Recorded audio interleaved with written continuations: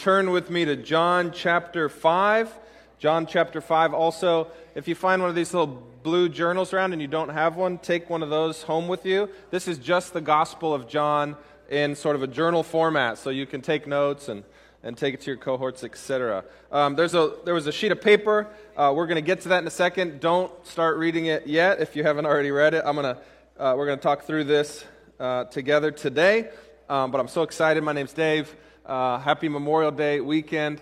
On weekends like this, we of course think about the sacrifice of men and women over the years who have fought in the wars of this country, and always when we think about sacrifice, hopefully what it does is it's just a shadow that makes us think about the ultimate sacrifice, which is Jesus Christ, our Lord. And so today we remember those and also remember Christ, and that's why we're here. So excited about that, excited to look at the person of Jesus with you. As we read this passage, what you'll wonder is, what is it about? And there's sort of something that it seems to be obviously about. Is it about healing? And we'll say perhaps. Then you might wonder, because we're going to see this term, the Sabbath, over and over again. Wait, is it about religion? Perhaps. But ultimately what we'll see is that it's about Jesus Christ. And every passage of John and every passage of the Scriptures points to Jesus Christ. Some passages it's easier to see that it's about Him, others it's not. But every passage of Scripture is ultimately and primarily about Jesus Christ, who is God.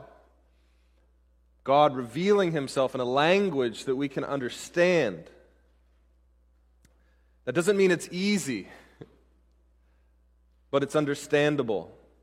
Understanding God is never easy, but it's possible, and it's incredibly joyful when we learn and know Him more deeply. So this passage is about Jesus, and we'll see it's also about religion, it's also about healing, and we'll see how all those things fit together. Now, to start, I wanted to read you something that a high school friend of mine had posted on Facebook. Not on Facebook often. Why was I on Facebook? Honestly, I can't remember. I got distracted, and I think I was going to check an email or something, and I ended up on Facebook, and I'm reading through these. I don't know why. So I said, there must be a reason, so I printed out what she wrote. I thought it was very interesting what she wrote. This is an amazing gal, and I won't use her name just because, in case you know her or something. You probably don't. But she was writing about a real life change that she'd had, and I thought it was so interesting and revealing to this feeling that we all have. There's something in all of us that's seeking after more, seeking after some need to fill our brokenness, to heal us. And I thought it just represented, I think, what a lot of people, maybe you in the room feel, particularly a lot of people in our city, feel. So let me read it to you. She said, "My heart is beaming as I write this. I'm thrilled to share Sacred Women Collective, Pacific Northwest. I'm excited to share it with you. This is a venture from my heart that I've been building over the past few months. I've had a long, winding journey that led me here, and I'm overwhelmed with gratitude. After nearly 20 years of grinding it out in media and sales here in Seattle, I've jumped headfirst, or a graceful swan dive, into a new life path. I am bursting at the seams with excitement and energy for this new venture, and I have so much to share and love to give. Wellness retreats have been my saving grace since the world stopped in 2020, giving me space to recalibrate, heal, slow down, just enough to listen to the universe's whisper. Well, those whispers keep getting louder and louder until they smacked me in the face this past February. I was laid off along with thousands of others in tech. This was my chance to finally listen to my intuition and heart. And here we are 4 months later. Wow, oh wow, how bountiful the universe is when you actually listen to it. I have the great honor of partnering with a mentor and founder friend of mine for the Sacred Women's Collective to bring her incredible life-changing retreats to my home in the Pacific Northwest and around the world. The first time I attended one of her retreats, I knew I needed more of her, and this is the key, and her magic. in my life. And now I'm elated to be building and creating alongside her every day. This is so much more than a career change for me. It's a life awakening. We need kindness and love and community to heal ourselves. To heal ourselves, our people, and our planet. I will be hosting retreats and sunset circles locally and internationally. Check out my website.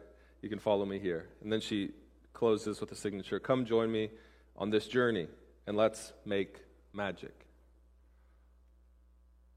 And I read this not to be critical in any way. I read this to say this is the state of us all when we realize that we're broken, when we realize that we need healing. We're looking for magic. We need magic. We'll do anything to touch that magic. And the question is there any other source of healing? Is there anything to fill the brokenness? Or do we all just need to find some magic? So let's read our passage today and we'll see what the Word of God has to say about magic. John chapter 5, starting in verse 1. We won't get to the whole story. It's a long passage, and Jesus takes an opportunity at the end of this to give a long speech. We'll look at the speech next week, but we get to see the context.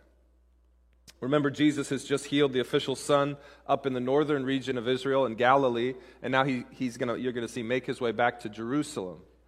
And it does seem every time he comes to Jerusalem, he's looking to pick a fight. We'll talk about that today. So chapter 5, verse 1 says this. After this healing of the royal official son in Galilee, a Jewish festival took place. And so Jesus went up to Jerusalem. By the sheep gate in Jerusalem, there is a pool called Bethesda in Aramaic, which has 5 colonnades. Within these lay a large number of the disabled, the blind, the lame, and the paralyzed. One man was there who had been disabled for 38 years. When Jesus saw him lying there and realized that he had already been there a long time, he said to him, "Do you want to get well?" "Sir," the disabled man answered, "I have no one." If you're taking notes, right, no man is actually the word. "I have no man to put me into the pool when the water is stirred up. But while I'm coming down to the pool, someone goes down ahead of me." What's the very next thing Jesus says? "Get up." Jesus told him, "Pick up your mat and walk." Instantly, the man got well, picked up his mat, and started to walk. Now that day was the Sabbath, and so the Jews, and when John says the Jews, he's talking about the religious elites, the religious leaders, in this case it's the Pharisees, said to the man who had been healed, "This is the Sabbath. The law prohibits you from picking up your mat." He replied, "The man who made me well told me to pick up my mat and walk. Not my fault." "Who is this man who told you, 'Pick up your mat and walk'?" they asked. But the man who was healed did not know who it was, because Jesus had slipped away into the crowd that was there. Jesus didn't even tell him his name. Well, that's strange.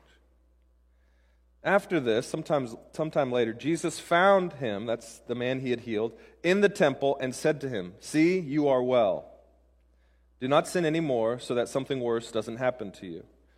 The man went and reported to the Jews, to the religious officials, that it was, in fact, Jesus who had healed him. Therefore, the Jews began persecuting Jesus because he was doing these things on the Sabbath. So they come and they confront him. Jesus responded to them, Quote, "My Father is still working, and I am working also." This is why the Jews began trying all the more to kill Jesus.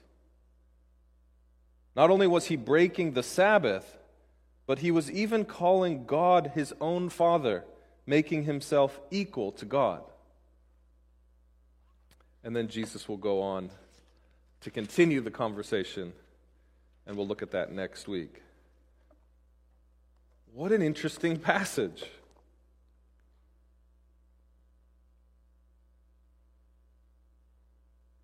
Yes, we've got some healing in this passage, that's clear. We had some healing in the passage last week. So we know Jesus heals.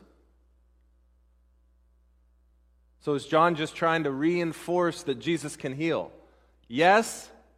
We'll come to the healing part of this at the very end. Don't worry. We'll get to it. But it seems like there's another reason why John, the gospel writer, is bringing up this account. John is the only one that brings up this particular story. Matthew, Mark, and Luke, the other biographers of Jesus, don't bring up this particular story. So why is John bringing it up? Yes, there's some healing, but is that the main reason? Yes, we get even closer when we see the connection to the Sabbath and religiosity, but is that the main reason? Only when we come to see both in light of John's biggest desire, which is that you see Jesus as the Son of God, the Christ, the one with all authority, do we begin to know what this passage is all about. Okay, so to get there, we have to first understand some things we don't understand. So there's this pool party happening, and it's not a fun pool party. Everyone is sick at this pool party. It's maybe like the next morning after a Friday night in Vegas, that kind of pool party. Low energy. Not a lot of Vegas goers. That's cool. It's a great week for you. So everyone knows this is the place, this is the pool. Think about it in Seattle terms. This is the park, where if you go to this park, you understand who's going to be at the park, who's going to be at the pool. So Jesus goes there intentionally. That'll be important. And there's this absurd race happening. What is the race? He doesn't actually tell us much about it. What is the race? Here's what's going on. What's happened is there's some combination of folklore that's come to be believed about this pool.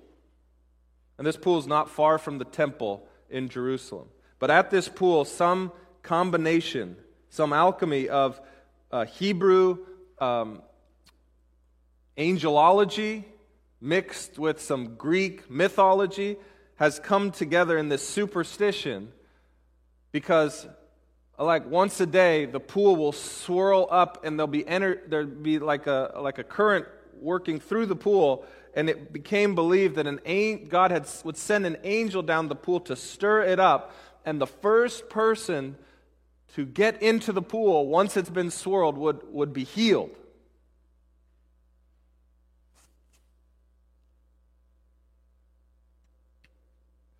Now, John is not confirming that this in fact is true. He's just wanting you to know why this man is sitting there along with all these other disabled people, and why time and time again they try to get to the pool but miss out. This was the folklore that had been built up around this place. But the irony is that it's never the most broken that find the healing, because they're the slowest to get to the pool. So we don't know if healing actually happened here. There's a good chance that the people that were quickest to get there weren't the most sick, and so they experienced perhaps some type of placebo effect, because they weren't actually that sick. But what else do we have to believe in except for the magic? In 38 years, this man hoped and waited that he'd get a touch of the magic, and it never came.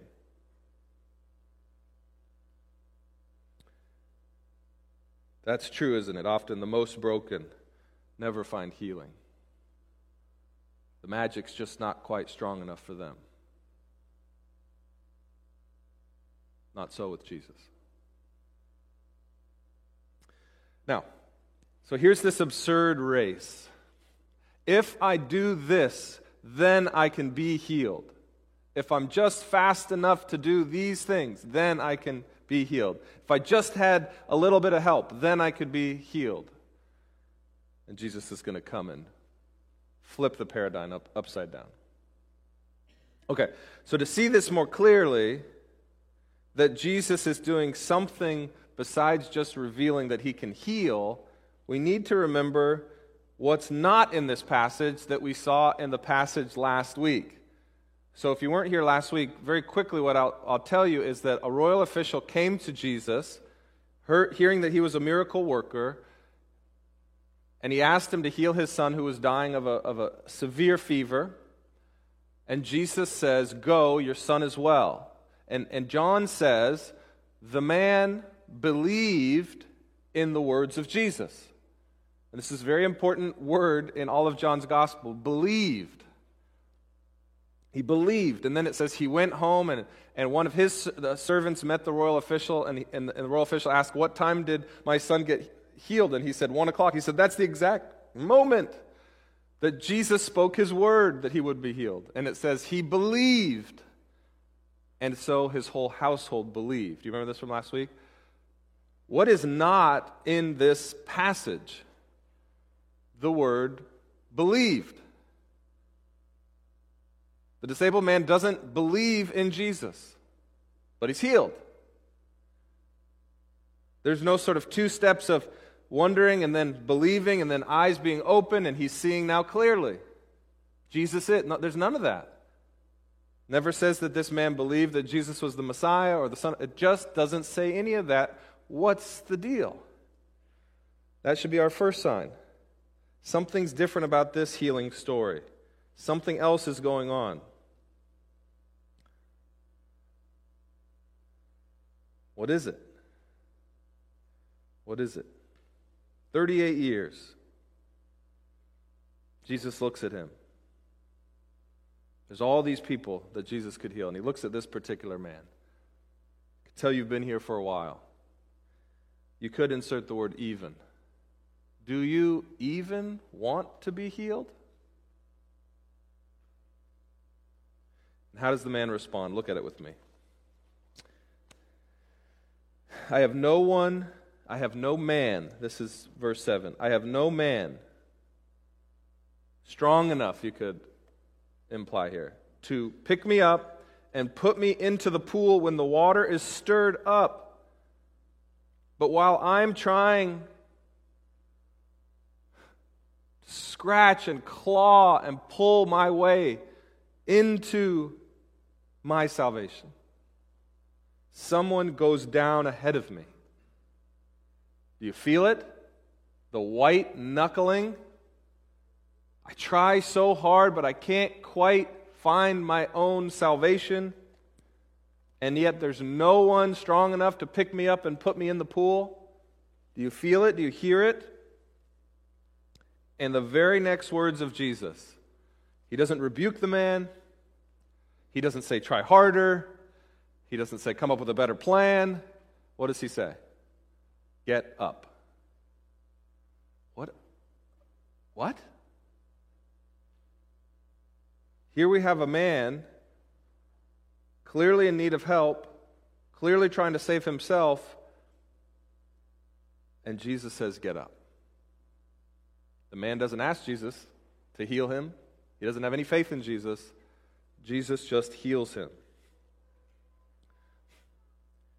This is a perfect example that healing is by grace alone, not effort. Jesus doesn't heal those who try hard enough. He just heals.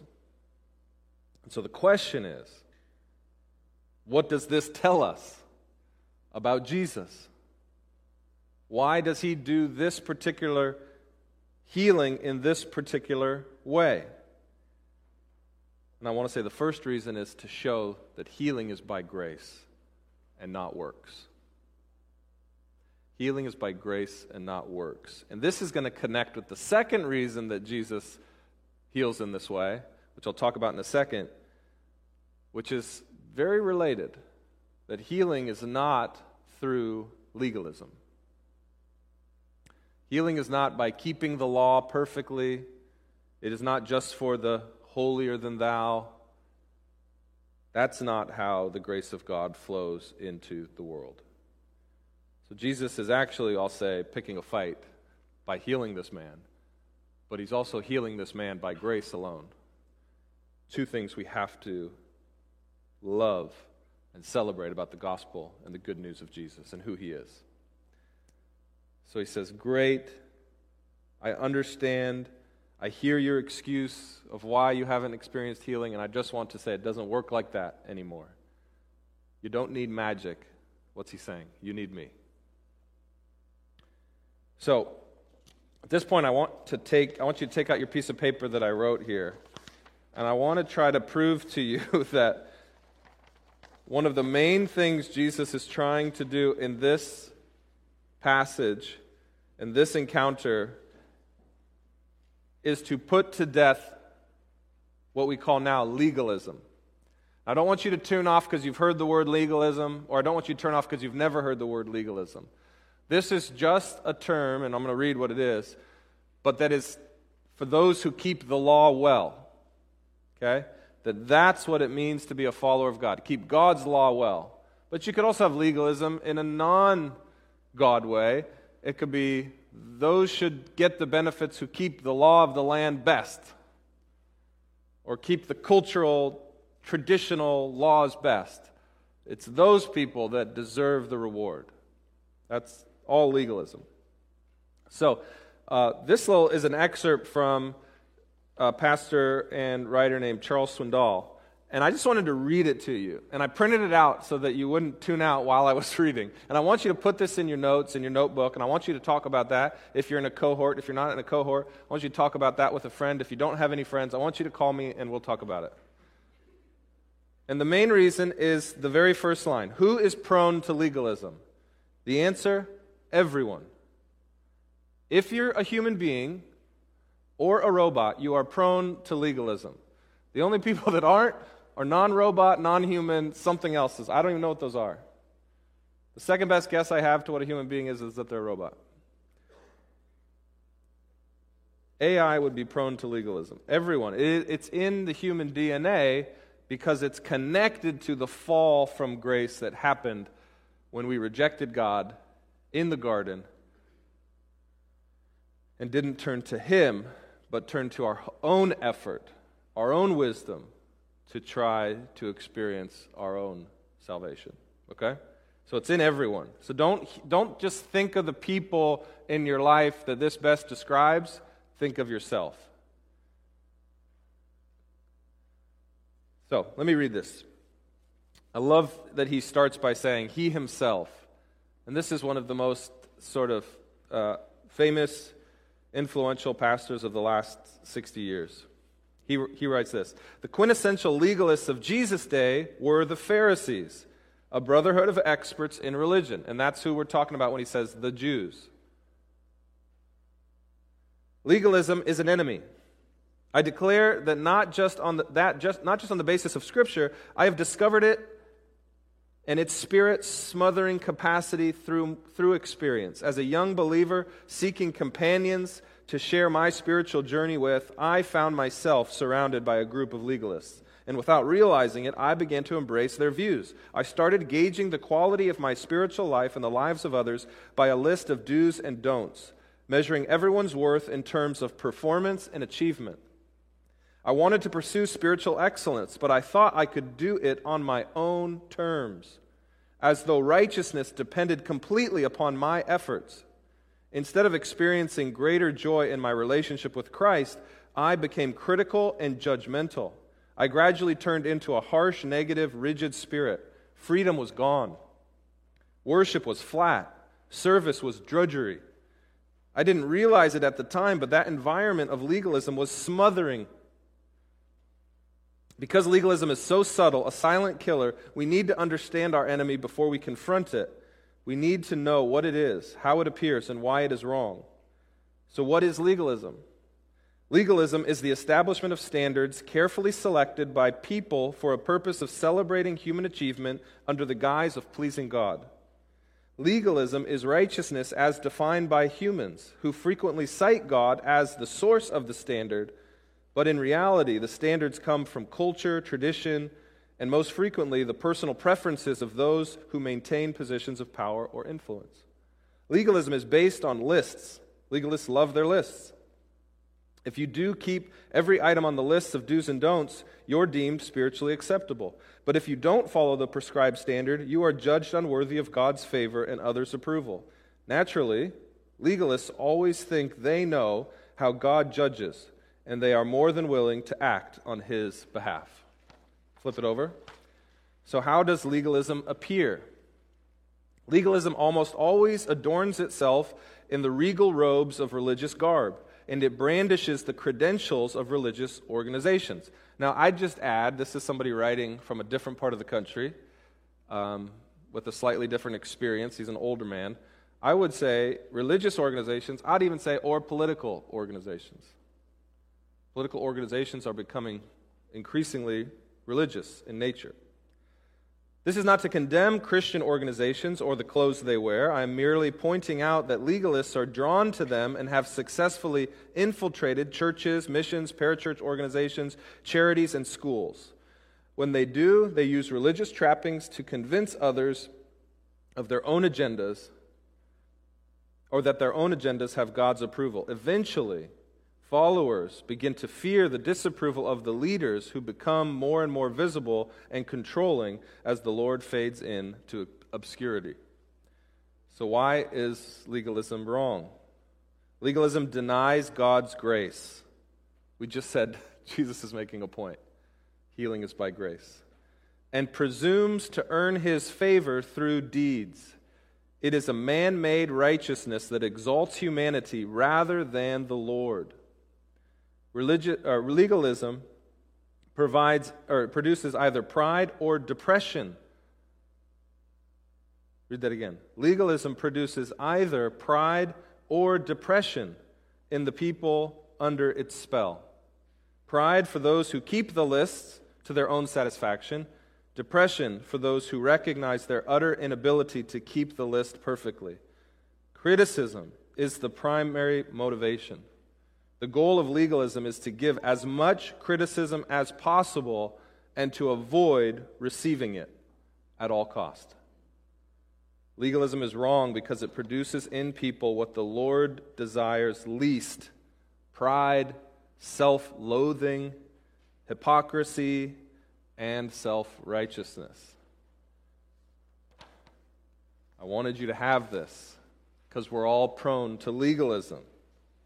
Perhaps even more so because we're sitting in a room like this, wanting to please God, wanting to do what the tradition of our childhood told us to do. It's not all of us, but that's some of the reasons why some of us are in the room. So how can I know if I'm falling into this legalism? Well, let's look at the example of the chief legalists of the day, the Pharisees. And look at what Jesus is doing by healing this man without even telling him his name, without even this man asking him to help him, just to prove a point that healing comes by grace and grace alone, not by works. Okay, so let's look deeper. So, how do I know that Jesus is definitely picking a fight? Why do I say that? And I mean that in the best possible way. You can pick a fight for a good reason. Just ask my family. I'm picking fights all the time. Great reason. That was my mom who was laughing, by the way, because I do pick fights. But unlike Jesus, my motivations aren't always perfect. So why does he pick a fight? To make his kingdom announcement that my kingdom is a kingdom of grace, not a kingdom of works. How do I know that? Okay, number one. He seeks out this group of disabled people on the Sabbath. Everyone knows about this pool party. and everybody knows who's hanging out there. And on the Sabbath, Jesus is very aware that on the Sabbath you're not supposed to do any work. The Sabbath was like the biggest rule for the Jews at this time. And continues to be. The Sabbath would have been Saturday, and you are not to do anything. There was like rules about picking up, and that'll be important here, a certain amount of weight. You're not supposed to pick up anything over a certain amount of weight. You're definitely not supposed to do any work. You're supposed to rest, reflect on God, but definitely not work. In fact, it doesn't even really matter if you reflect on God or not, just don't work. It's kind of what Sabbath became. And so on the Sabbath, Jesus comes into the town. He knows exactly what he's doing, and he walks to the pool where all the people in need of healing are. You think he knows what he's doing? This is premeditated. This isn't accidental. You don't just accidentally walk by this pool. You gotta go out of your way to get there, and he's doing it on the Sabbath. He's going to pick a fight. So, then what does he do? He heals just one of them. Could you imagine being all the others? Maybe they hadn't been there 38 years. Maybe they'd been there longer. Maybe they'd been there less. They were all there to get healed, and Jesus only heals one of them. That's weird. If his main purpose was to show that the kingdom brings healing, he would have healed more than one, I think. He heals just one. He must have something else in mind. He's picking a fight. Okay, third thing. He doesn't heal a blind man. He doesn't heal a sick man. He heals a lame man. Why does he do that? Why does he do that? Okay. If he had healed a blind man, the blind man would have seen. Oh my goodness, I can see. Is it work to see on the Sabbath? No. I think he picks this particular type of disability to heal because he knows what's going to happen next. Imagine if you hadn't been able to walk for 38 years and all of a sudden your legs are healed. You're going to be walking all over town. And Jesus tells him something else. He doesn't say, go walk. He says very specifically, make sure you bring your mat with you. Roll it up. Carry it with you. What was not legal on the Sabbath? And Jesus knew this. Carrying a mat. Too heavy. Broke the rules. Here's a man walking all over town, stretching out his legs that he hasn't used for 38 years. Chances are he's going to get noticed because he's carrying his mat, because Jesus told him to. And even though he doesn't know his name, he says, whoever healed me, I'll do what he says. So Jesus picks a particular man and gives him a particular command that he knows will lead to the man being stopped by the legalists. And eventually, it'll get back that it was Jesus who did it, who worked on the Sabbath and healed on the Sabbath. So interesting. That's why my cohort helped me see this as we studied this text. Why do they keep making such a big deal about the picking up of the mat? Jesus says, pick up your mat, verse 8. The religious leaders say, the law prohibits you from picking up your mat on the Sabbath. They don't say from walking, it's picking up the mat. And then he replied, the man who healed me told me to pick up my mat. It's like pick up your mat just keeps coming up over and over and over and over again. That is how this man broke the law, the religious law of his day, by picking up his mat. What a strange thing to get in trouble for. Being so excited, so obedient to pick up your mat because you've been healed after 38 days. To get in trouble for that, doesn't that seem to miss the Spirit of God, the ethos of God? That's right. Legalism always misses the heart of God. Jesus, I think, by picking this particular man who's been sick for so long, who the thing he will get in trouble for is holding a mat, is to show how ludicrous it is to worship God by just keeping these strange religious Sabbath laws to the T. God's heart is a heart of a healer, not a law keeper. So Jesus goes after them. And this is exactly why they want to kill him, the scriptures say. Because he was doing these things, but not just doing these things on the Sabbath. If he had done it the next day, no problem, but on the Sabbath. And all of this absurdity is now coming together in this confrontation that then happens. They eventually find out that it's Jesus. They go to Jesus and they confront him and they say, "How dare you break our most sacred law, the Sabbath? And you call yourself a teacher, you call yourself a rabbi, you call yourself a spiritual guru." Jesus said, "No, that's what you called me. I'm the Son of my Father in heaven. I only do what I see him doing, and he's still working even today. So I'm working today." He picks a fight. And he picks a fight by going after their golden cow, the Sabbath. There's a lot of other laws that they had that they could have broken, but he knew this is the one to break if he really wants to get their attention. Don't mess with two things, Texas or the Sabbath. Definitely not the Sabbath. And I want to say this. We can look at this and we can say, "Oh, that's so ancient, that's so other, we don't have anything like that." Yes, we do. Every community, every organization, every religious group has a golden cow. It's that law or that thing, which is a good thing. I want to make this clear. Sabbath is not a bad thing. That was God's idea. God worked for 6 days and he rested on the seventh day and said, "I want you to rest too in your good work." So it's not a bad thing. It's just taking a good thing and making it an ultimate thing. That's what it means to make a golden cow. Every human community has a good thing that they've turned into a golden cow, that if you break that one law, that one tradition, that one cultural connectivity, then you have offended, particularly the leaders of that community, organization, religious group. So I was trying to think, what are those things? I just want you to know these are meant to be slightly funny, because I do think Jesus is trying to be cheeky, highlighting how absurd it is that they're upset that this man walked after 38 years.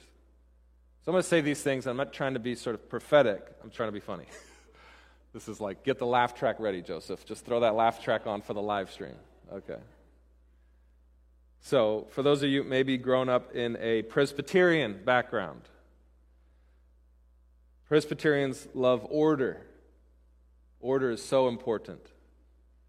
So, for a Presbyterian, it's like Jesus purposefully showing up late when he's supposed to preach that day at the church, just to mess with them a little bit. Just to say, do you worship order or do you worship me? Laugh track, hit it. Okay, go. Okay. Okay. No Presbyterians in the room. That's okay. Okay. Perhaps, for those of you who grew up in a Catholic background, communion is such an important central thing. We do communion every week here. It's very important. It's a very good thing. Jesus said to do this. But it has taken on a flavor in certain streams of Christianity, and Catholicism would be one of them, where it has almost superseded Jesus himself. I know this because I've been to Catholic weddings. I think I'm a fairly devoted follower of Jesus and Christian, yet I am not able to receive communion. So when I walk up, if you've had this experience, because I'm not in good standing with the church, the Catholic Church, I go up and I receive a blessing. So I cross my arms like this. Have you had this experience? And I receive a blessing. So I thought the funny thing that Jesus might do, just to pick a fight, would be if he showed up to a Catholic Mass and he walked up. And everyone's very excited for him to receive communion, which would be strange in a number of ways. But to walk up and instead of receiving communion, he crosses his arms. I'm not in good standing with the church. What? Just to highlight, maybe something's off about how we follow this good thing in real life. Okay, so then I said, we can't just throw stones at others, we've got to throw stones at ourselves. What would be the golden cow of Sedaris? This is a tough one, because we pretty much are a perfect church, so think about that one for a second. So I thought, maybe, just maybe, what it would be is, we love, it's a good thing, connection, conversation, people being known and seen. So what if Jesus walks in during our 4-minute conversation and like a minute in starts his sermon? Wait a minute, Jesus, we've got 4 minutes of conversation, not 1, not 30 seconds. What are you doing? We'll hit the laugh track. That's the funny thing. So what is it? This is something you can maybe talk about in your cohort this week. What are those things that maybe we haven't gotten there yet, but maybe another 10 years of this, and I could see at Sedaris us taking a good thing and putting it actually ahead of God himself. What might be those things for us? But then I said it's not just religious organizations, it could be communities or a culture. And one of the unique things about Seattle in particular, and I'm talking about the west side, there is a very distinct culture. And I think there's sort of laws and unwritten laws about how we are as a Seattle people. And these are, again, meant to be funny, but what would be the golden cows of Seattle? Well, we renamed our arena where, the Kraken now play. We got rid of the basketball team for some reason, but now we got a hockey team, and we renamed the arena Climate Pledge Arena. So we got a temple to the climate. We've got other unwritten rules and laws, which are good, actually. I'm pro-climate. I'm like, God made it all. We should protect it. Absolutely, but we worship it in a sense. So I was thinking the funny thing Jesus might do, this is so controversial. He may just show up and pull into that parking lot in a big old truck with really bad exhaust manifold or something like that, and it's just pumping smoke out of the backside, and he just might be playing country music with his windows down, and he might just be drinking Coca-Cola. That's right, with sugar in it, not the diet. He'd get taxed for that. He would, but he'd pay the tax. And he'd show up just maybe, just to pick a fight, saying, do you love the creation more than the Creator? Maybe he'd do that. He probably wouldn't, but it's interesting to think about. What are the good things that we've made the ultimate things? Have we missed the Creator in our love for the creation? Every community culture has a tradition that they might hold up as a golden cow. And Jesus says, stop worshiping the law, even if it's a good law, and worship the lawgiver, which is me, Jesus says. I only do what I see the Father doing, and He's working today. And so He told me to work today, and so I healed today. What do you want? Healing or the Sabbath? Think of how absurd that question is, but that's basically what Jesus is saying. What do you want? Healing or the Sabbath? And it says the Jews wanted to kill Him all the more. You can leave your healing at home. We want the Sabbath It's the thing that gives us control. It's the thing that we can have power through. We don't want your healing. We want the Sabbath. What do you want? Do you want healing, or do you want something else? My Father is still working, verse 17. So I'm still working, even on the Sabbath. God and I are one.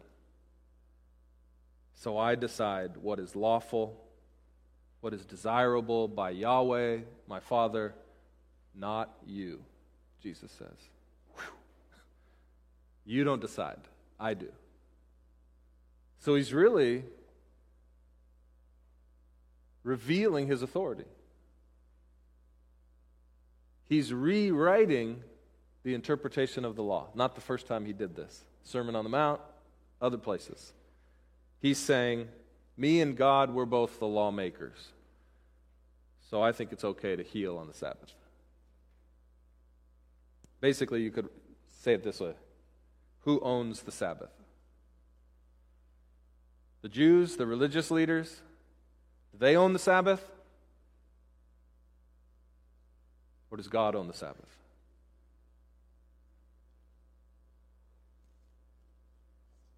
Okay. So strangely enough, this is an episode about legalism, about religious people who want to play God.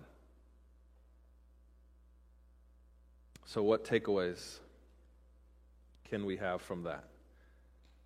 First, I want to say, and I've already said, I just want to reiterate, this does not imply in any way that breaking the Sabbath is no big deal. It is a big deal.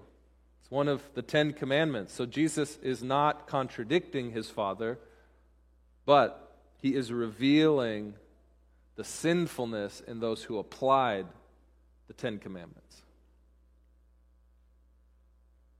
So God still desires obedience. Don't hear me wrong. He still desires obedience, but he desires life more.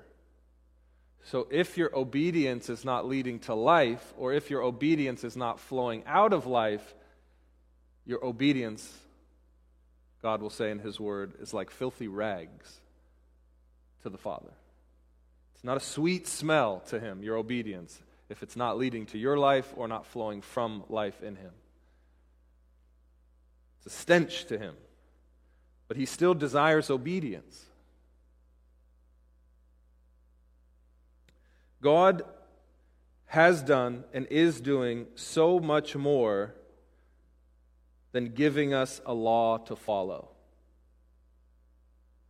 Let me say that again. God has done and is doing so much more than just giving us a law to follow. Laws are meant to lead to life, not the other way around. Life doesn't lead to more laws. So reducing God to the simplest set of moral rules angers God. Why? Thinking that God is just the one who has given us some laws to follow. Why do you think that angers God? It's so belittling. You think that's all I am? It's just somebody who gave you some laws to follow?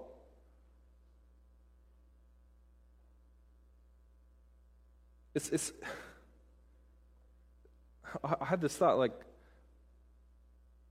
it's kind of like treating God like the DMV.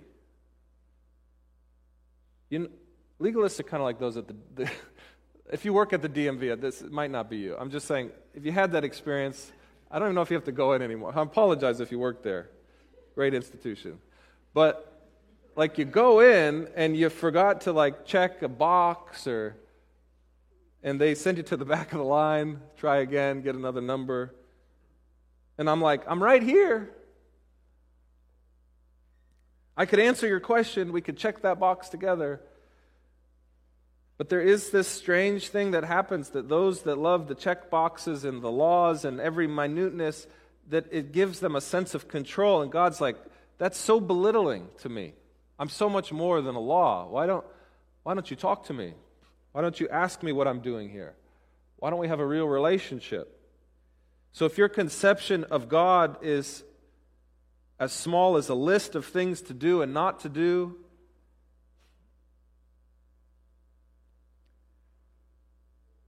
you're silly. It's silly to think that.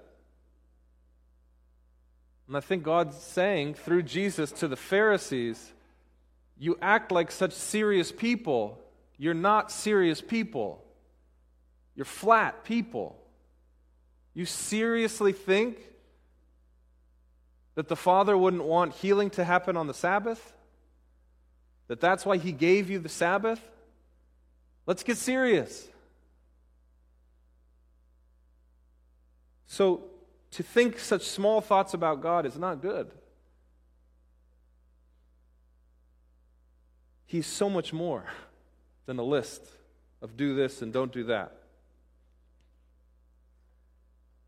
And so if you're feeling convicted in any way, or you're feeling like, I wonder if I do that, and if I just want you to know, there's hope here. God's given us His Word to help us break free from that. That is a chain that God wants to break for you so that you can experience freedom in Christ for your obedience to His perfect plan and mission that He has set before you. Not so that you can do whatever you want, but so that you can do what He wants and not be chained to those wrong impressions of Him as just a small-minded nitpicker. So if that's you, here's the remedy. Now, if you just said in your mind, that's not me, you need to pay extra close attention, because you're blind to the fact that you might struggle with this. Because we all have this in us. It's human nature. So if you didn't think of yourself when I said, if you're thinking, then you really need to think. It's okay. We're all in this boat together. So what's the remedy for legalism? The remedy for legalism is not less legalism. What does he mean by that? The remedy for legalism is not me teaching you less or challenging you less to obey the creator and maker of the world.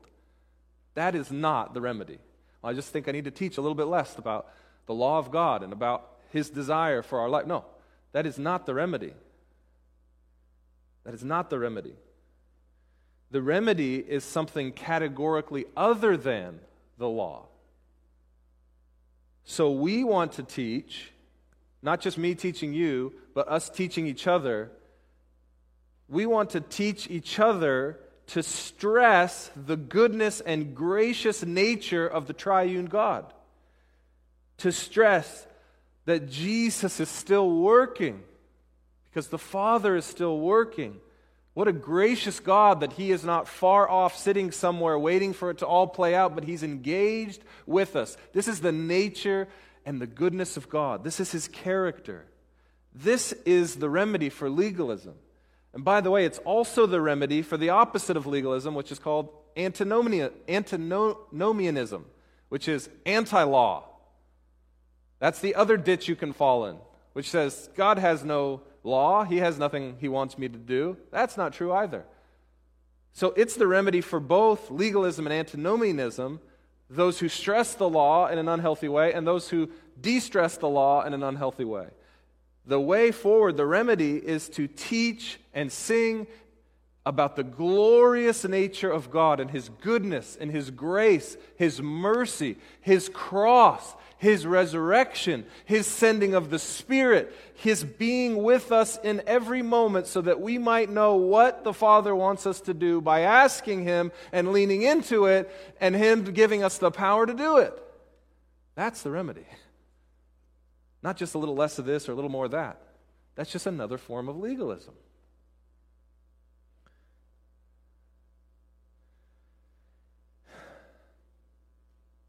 God wants you to find freedom. The freedom to obey out of sheer delight for giving you duty. Can you imagine that the God that created all of this has given us responsibility? What a delight to know that God and to know that He believes in us more than we believe in ourselves, that we might fulfill His purposes in the world. To delight in our duty is where God wants to get us to. So, this brings me back then. The original design for God giving us Shabbat, which is the Hebrew word for Sabbath, for giving us Shabbat, which means rest. Why does He want to give us rest? Another translation for Shabbat is to cease striving or working. Why did God give us that? Why did He rest on the seventh day? Was He tired? No. He saw that it was good, and then He made humanity. It was very good, and He delighted in His work. And He says, I'm not tired, I could keep going. But I said, let's rest. Let's cease from the striving and enjoy what we've worked for. That's why He wants us to Shabbat, to enjoy what He has given us and what we have worked with Him toward. And the legalist mindset strikes at the heart of this joy, because it wants you to keep striving, even on Shabbat. You see that? Are you sure you're not picking up too much weight? Strive to know. Work at the Shabbat. Be the best Shabbater you can be. No, that's counter to the whole idea of Shabbat. It is to rest in. Yes, you don't need to keep working because you can rest in the fact that God fills the gap. The rest of the world might work 7 days, but we know God is our provider, and He'll take our work and multiply it in such a way that we know we'll be good, even if we rest and enjoy what we've worked for with God. Not the legalists. They're striving. They don't trust God. They don't trust what? That the work is finished. Let me say that again. They don't trust that the work is finished. Does anybody's words pop into your head when I say that? Christ on the cross, perhaps? What did He say? It is finished. The work of salvation, the work of forgiveness of sin, the work of washing you clean, it is finished in Christ Jesus our Lord. So to be a legalist, to say that if I follow the law, then it might be finished, is the opposite of Shabbat. It is to strive to save yourself. And Jesus said, I've already saved you. That's why I came to save you. In Christ alone, through His sacrifice alone, through the power of the resurrection alone. It's enough. That's what Jesus came to reveal. It's enough.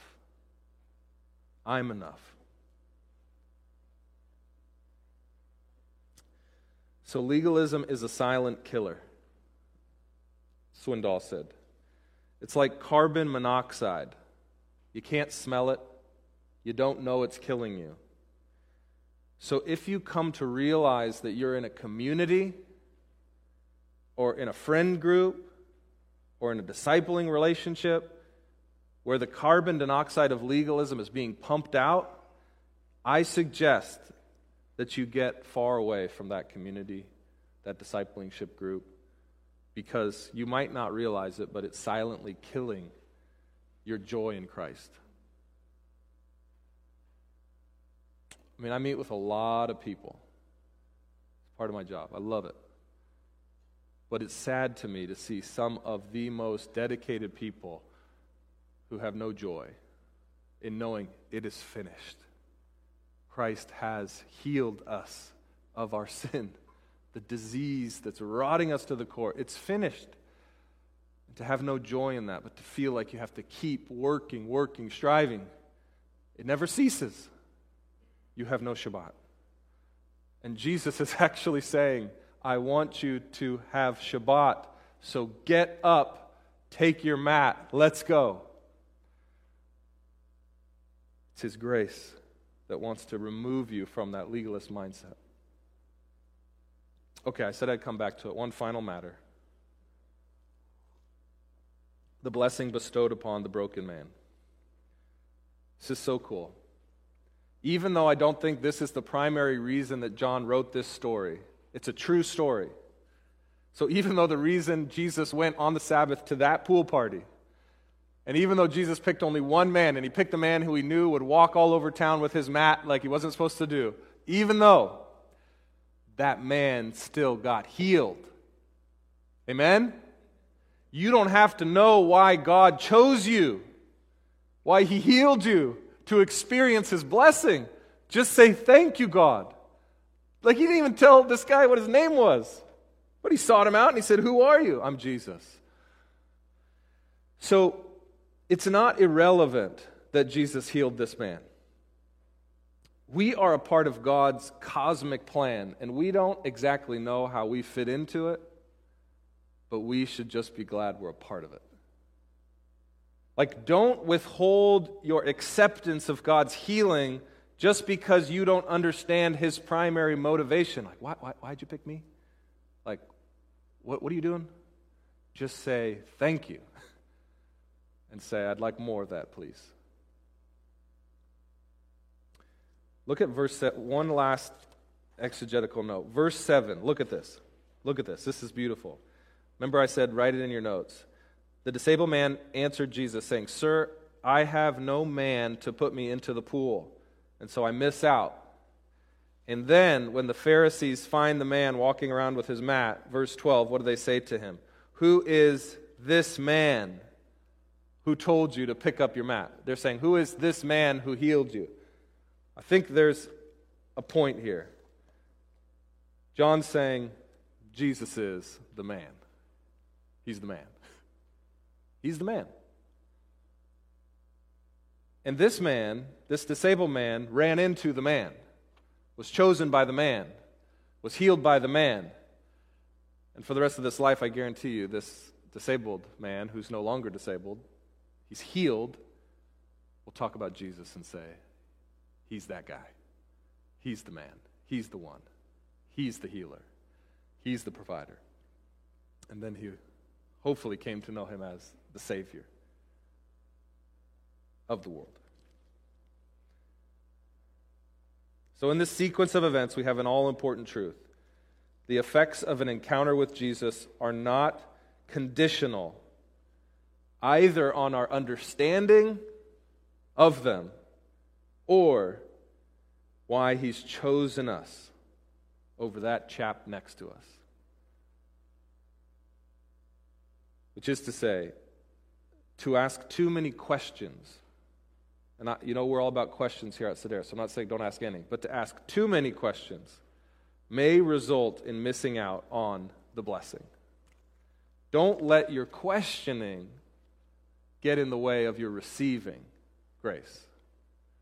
So you can keep questioning, but don't say, I can't receive it until I understand it. Receive it, and the receiving will lead to the understanding, okay? So Jesus asked the man, do you want to be healed? Jesus is asking you today, do you want to be healed? It may seem like an obvious yes, but is it? 38 years is a long time to have a really good excuse for not being healed.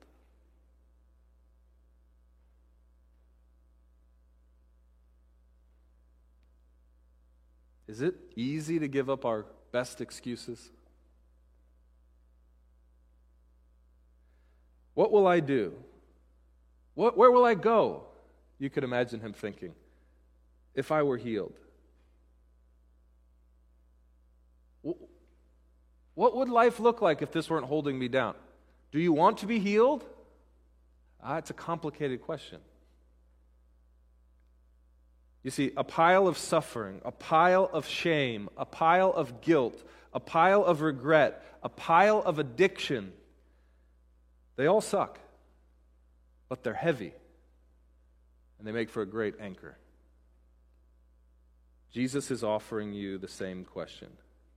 Do you want me to take that away for you? If you say yes, Jesus will say the same thing to you he said to the man at the pool. It's gone. It's finished. The shame is gone, the guilt is gone, the regret is gone. I can help you through that addiction. I can help you through that suffering. New suffering will come, new hardship will come, but I can take that from you. Get up. Let's go. Live your life again. Do you want to be healed? I want you to ask yourself that question as we sing today. I'm going to pray, and we're going to have a couple people kind of near the back pillar back here, back corner back here. They're just available if you want somebody to pray with you. We're going to have them available. We always have people available after the service, so we'll stay up here after the service as well. But if you want somebody to pray with you during the service, feel free to go back there, and we can pray for healing, for Christ to take away some of that baggage that you're using as an anchor. Do you want to get up and go? Let's pray.